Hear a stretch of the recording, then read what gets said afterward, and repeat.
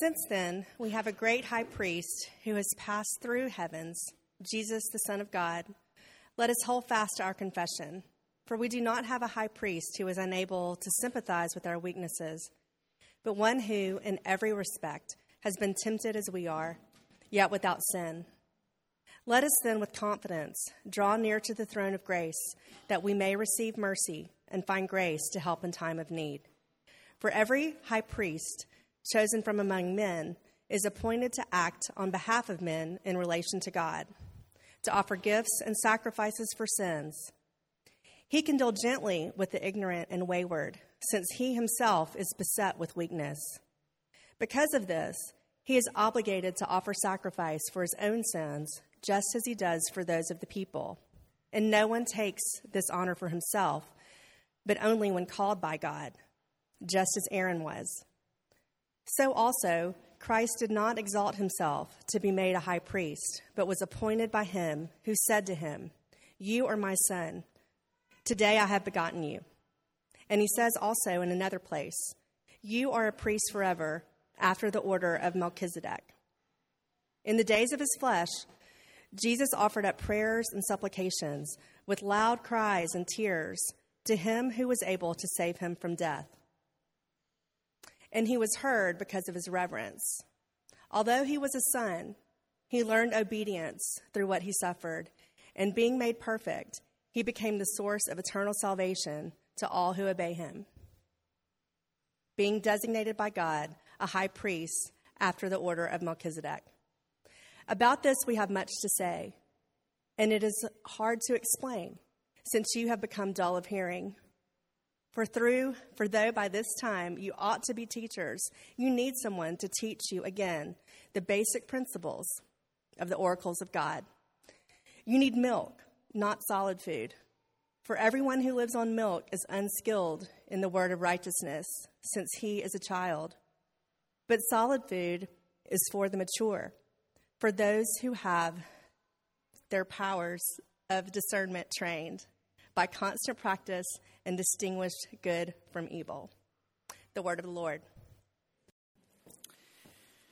This passage that we just had read for us, that we're coming to in Hebrews, is, in my opinion, the heart, the beating heart of the whole book. We've seen repeatedly throughout this series the big idea of Hebrews. And if you didn't know the big idea by now, it's in the title of the series, that Jesus is better. We saw Jesus is better than the prophets, through whom God spoke in many times and in many ways, but now he's spoken through Jesus. Jesus is better than the angels, because to none of the angels did God ever say, "You are my son. Ask of me. I will give you the nations as your inheritance."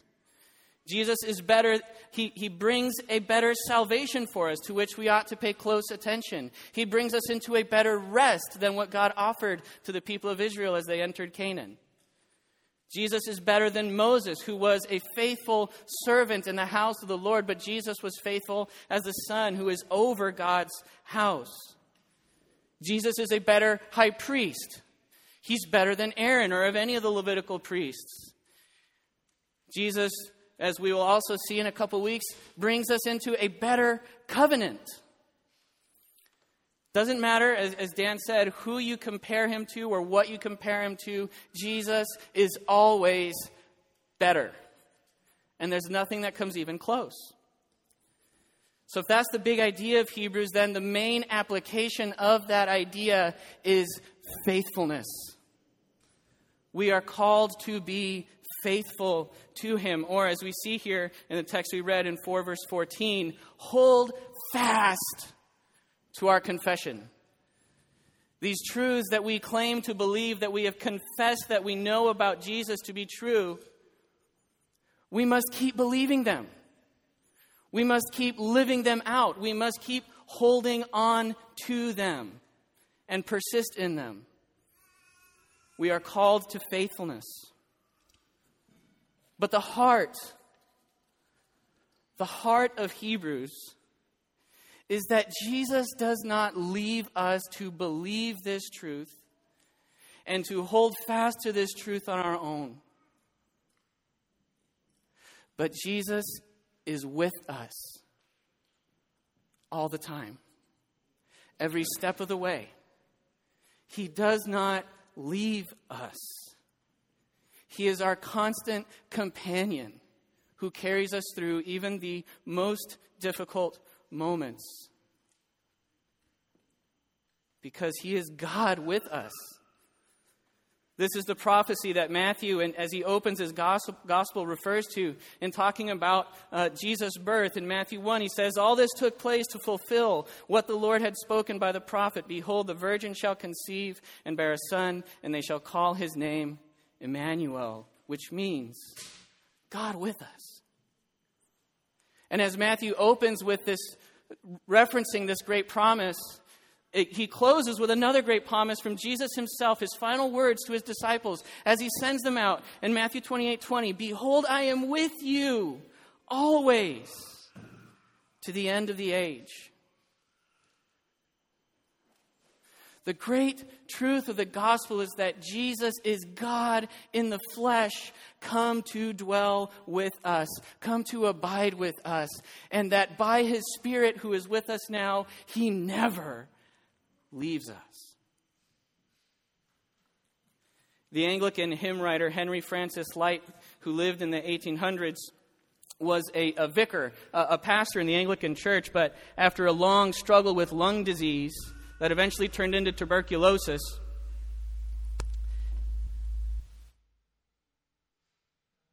he had to retire from ministry at the age of 54 and leave England for his health. He was told that if he tried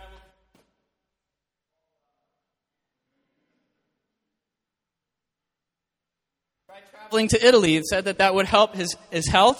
But unfortunately, he died along the way. He never reached his destination. But before he left England, as he was preparing for his journey, knowing that there was a high probability he would not return, that he was facing his imminent death, he wrote the words to what has become his most well-known and well-loved hymn, and it's actually a personal favorite of mine. "Abide with me. Fast falls the eventide. The darkness deepens. Lord, with me abide. When other helpers fail and comforts flee, help of the helpless, oh, abide with me. I fear no foe with thee at hand to bless. Ills have no weight, and tears no bitterness. Where is death's sting? Where, grave, thy victory? I triumph still, if thou abide with me. Hold thou thy cross before my closing eyes. Shine through the gloom and point me to the skies. Heaven's morning breaks, and earth's vain shadows flee. In life, in death, O Lord, abide with me." The words to this hymn, which are really a prayer,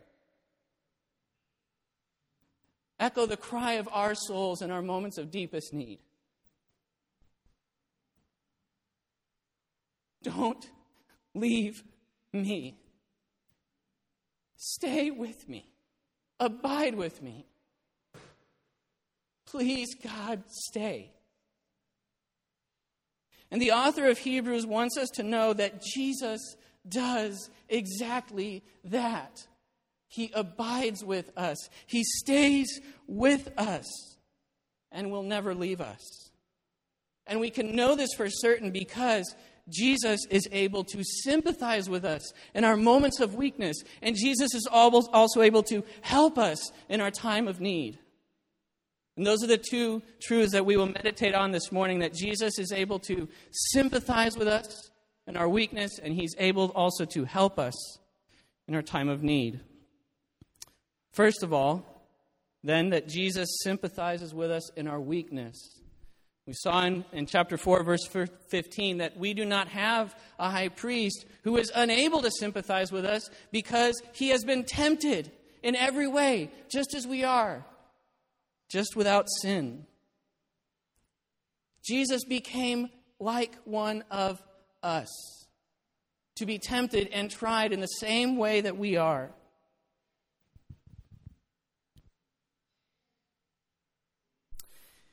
And the author of Hebrews explains this, goes into an extended analogy in chapter 5, in 5 verses 1 through 10, by comparing Jesus to this human high priest. In verses 1 through 4 of chapter 5, he talks about this high priest, how he was chosen from among his peers, that he was appointed to act on their behalf, to bring their cares and concerns before God, to offer gifts and offer sacrifices for sin. And he says that this high priest was able to deal gently, patiently, kindly with his peers and with the people, because he himself was beset by the same weaknesses. He suffered the same things that they suffered. He was tempted in the same way that they were, and he even failed and sinned in the same way that they also did. And so he also had to offer sacrifices for himself as well as for the people. But this is what it meant for the priest to truly represent God's people, that he was one of them. He was truly like them, and he shared in their suffering. And that is how he could lead them.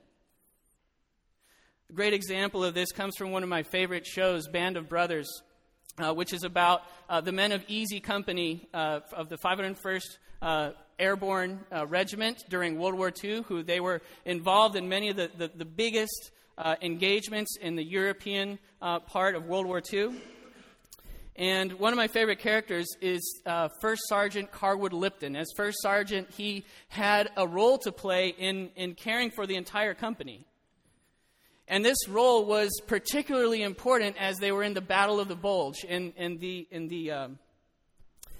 forest, in the Ardennes. And this was in the middle of winter. And they were surrounded by enemies. And they were being bombarded night and day, repelling attack after attack. They were suffering through freezing cold without winter apparel. They had limited equipment and limited rations.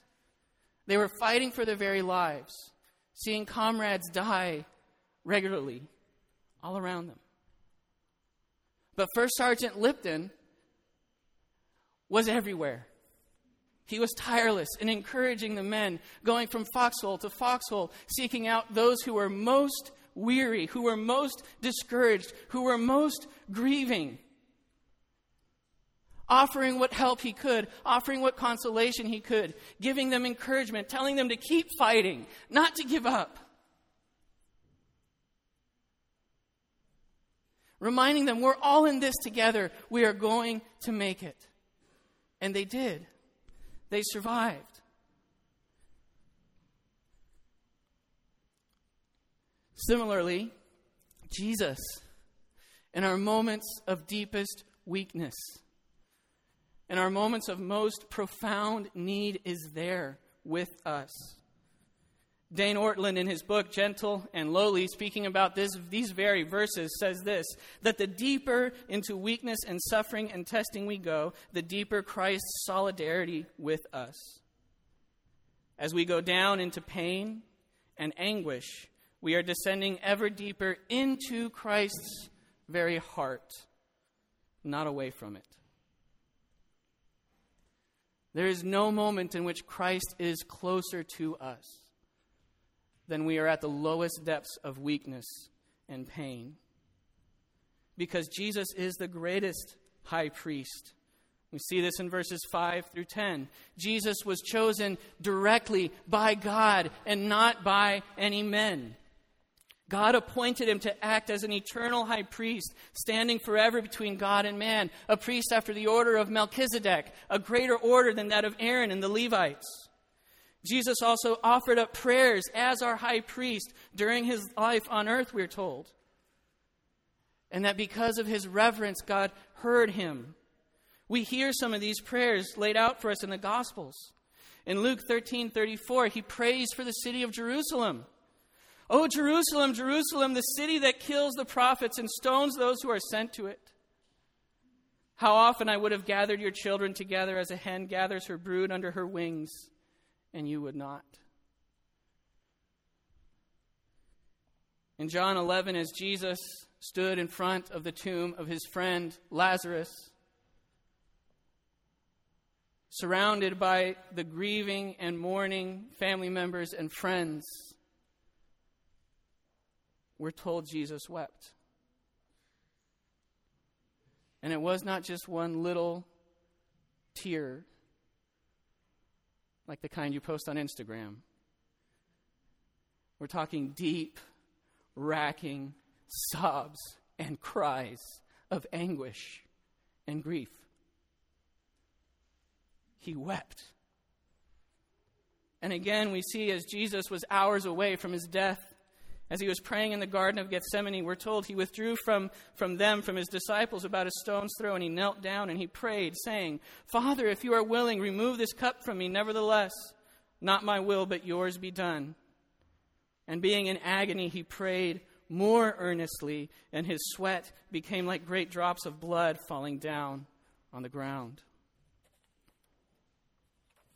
And then as he hung on the cross, Jesus cries out again in Matthew 27. About the 9th hour, Jesus cried out with a loud voice, saying, "Eli, Eli, lema sabachthani?" That is, my God, why have you forsaken me? Jesus cried out to God on his own behalf and for us as well, because he was in moments of dire need. He was in moments of profound pain and agony. He suffered. We're told in verse 8, he suffered in order to learn obedience, that he was made perfect through his suffering. Jesus, of course, we're told, never sinned, because he is God. He was perfect, but he had to learn what it meant to persist in obedience even in the face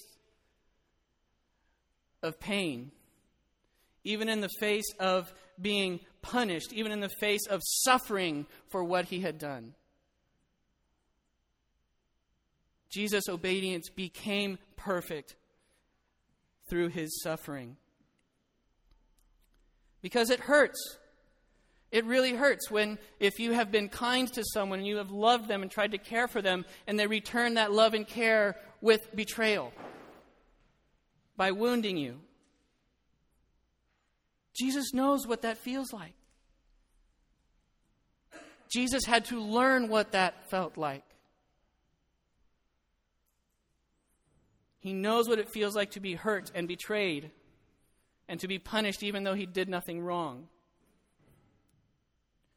We also see that Jesus was tempted in every respect, just as we are, and yet he never sinned. Now, that may make it sound like he got it off easy, but it's actually quite the opposite. Jesus knows more than anyone how hard it is to resist temptation. C.S. Lewis, our friend, as we call him, says this to say on that subject: "A silly idea is current that good people do not know what temptation means. This is an obvious lie.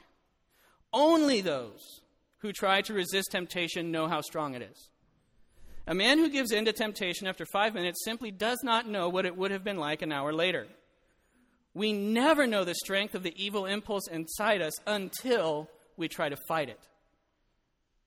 And Christ, because he was the only man who never yielded to temptation, is also the only man who knows to the full what temptation means." None of us really know just how strong the pull and the attraction of evil and sin can be. But Jesus does. He knows it to the fullest. So Jesus knows exactly what each and every one of us are going through right now. And we're not just talking about an intellectual knowledge. He doesn't just know about it. It's not just because he's been watching and he can tell it hurts. He's experienced it. He knows it personally, deeply, in a way that none of us could actually even understand.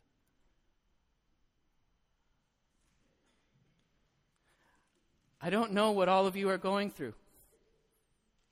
And those of you who, I do know some of the things you're going through, I don't know what that's like. There are many among us who are suffering from sickness, from chronic pain and discomfort. And it's hard. There are those among us who are struggling with mental illness,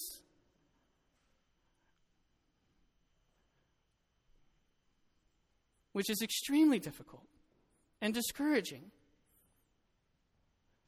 There are those among us who are grieving the loss of loved ones, or who are afraid that we might potentially lose someone we love. There are those who carry the scars of trauma and past abuse. Those who are experiencing relational trauma right now,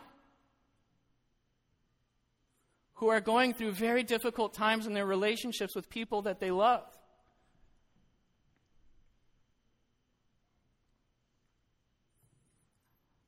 And if we think of those around the other side of the world in Ukraine, we can't imagine what it's like to live in a place where that has suddenly been invaded by a foreign power, and you face the imminent destruction of your home and all that you hold dear. But Jesus knows. He knows all those things and can sympathize with you in that pain completely. He understands because he's experienced it in a way that is actually far deeper and far meaningful than anything we could understand. And that is why he's also able to help us. And that's the second thing that we see in this passage, that Jesus is able to help us in the times when we need him. And it's important to keep those two things together, that Jesus sympathizes with us and that helps him, that allows him, that makes him able to help us.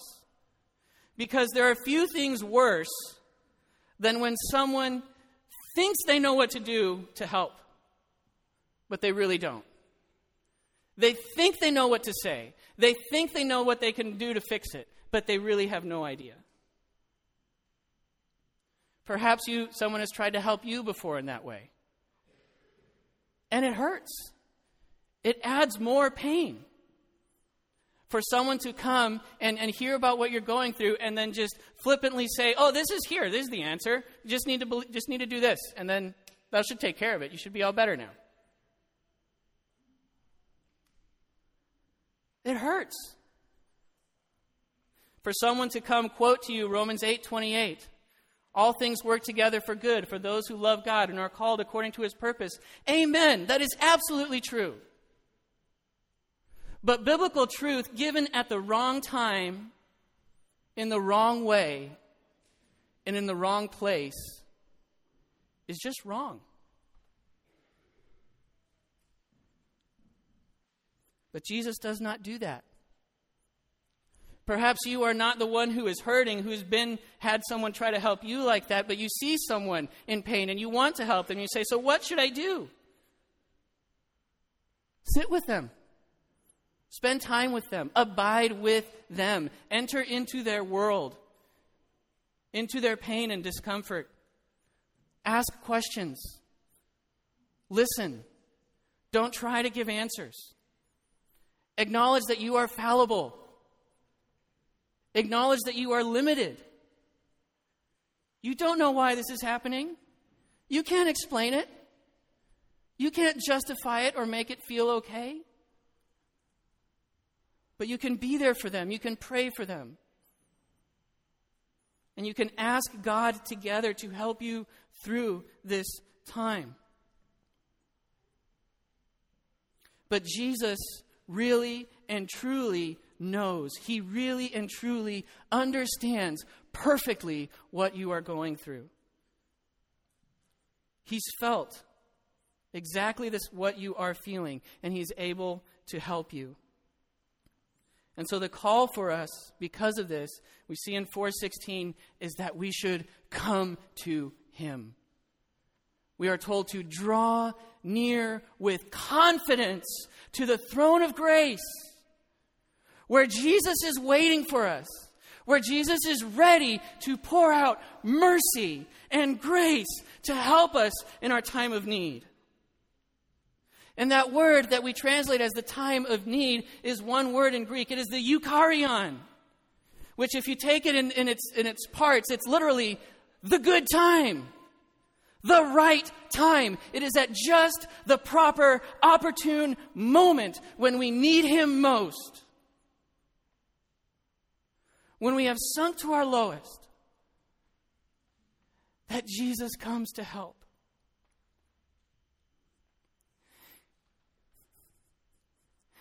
And Jesus will always be there at just the right time.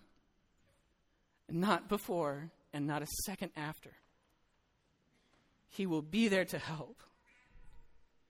And so we should not be afraid. We can, as the author of Hebrews says, have confidence. The prophet Isaiah, speaking to the people of Israel, even though they were facing eventual judgment and exile in Babylon, Isaiah says this, "But now thus says the Lord, He who created you, O Jacob, He who formed you, O Israel, fear not, for I have redeemed you. I have called you by name, and you are mine.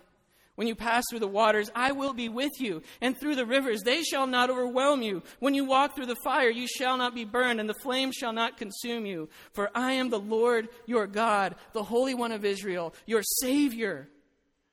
You are precious in my eyes, and honored, and I love you. Fear not, for I am with you." And perhaps words that are a little bit more well-known, the psalmist David says, "When I walk through the valley of the shadow of death, I will not fear, for you are with me."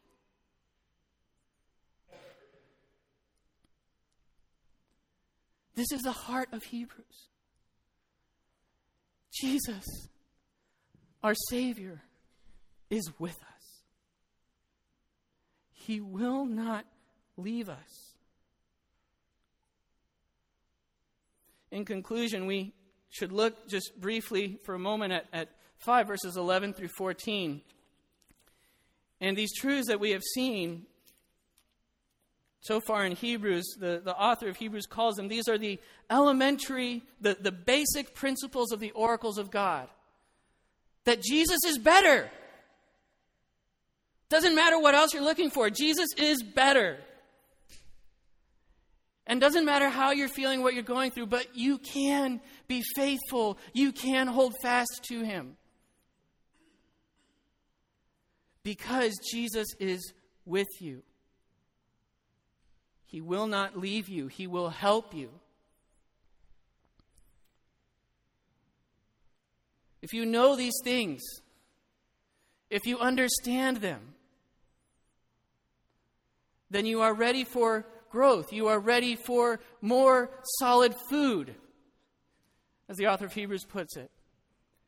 You are ready to keep growing, to keep advancing in your Christian life. You're ready for greater challenges.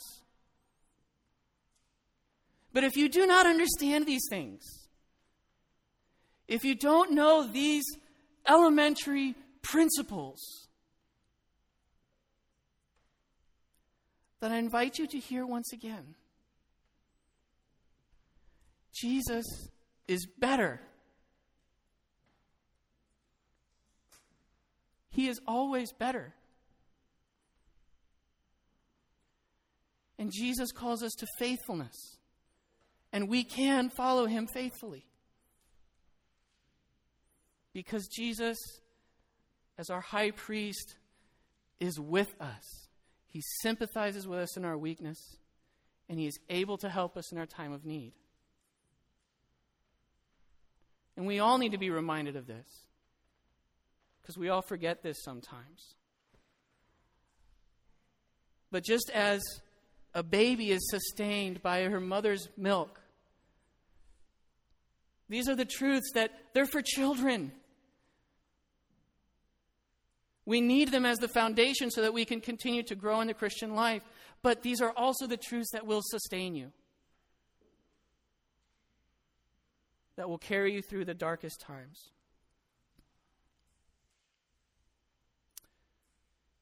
So let's believe them as we hear them this morning, because Jesus is here with us.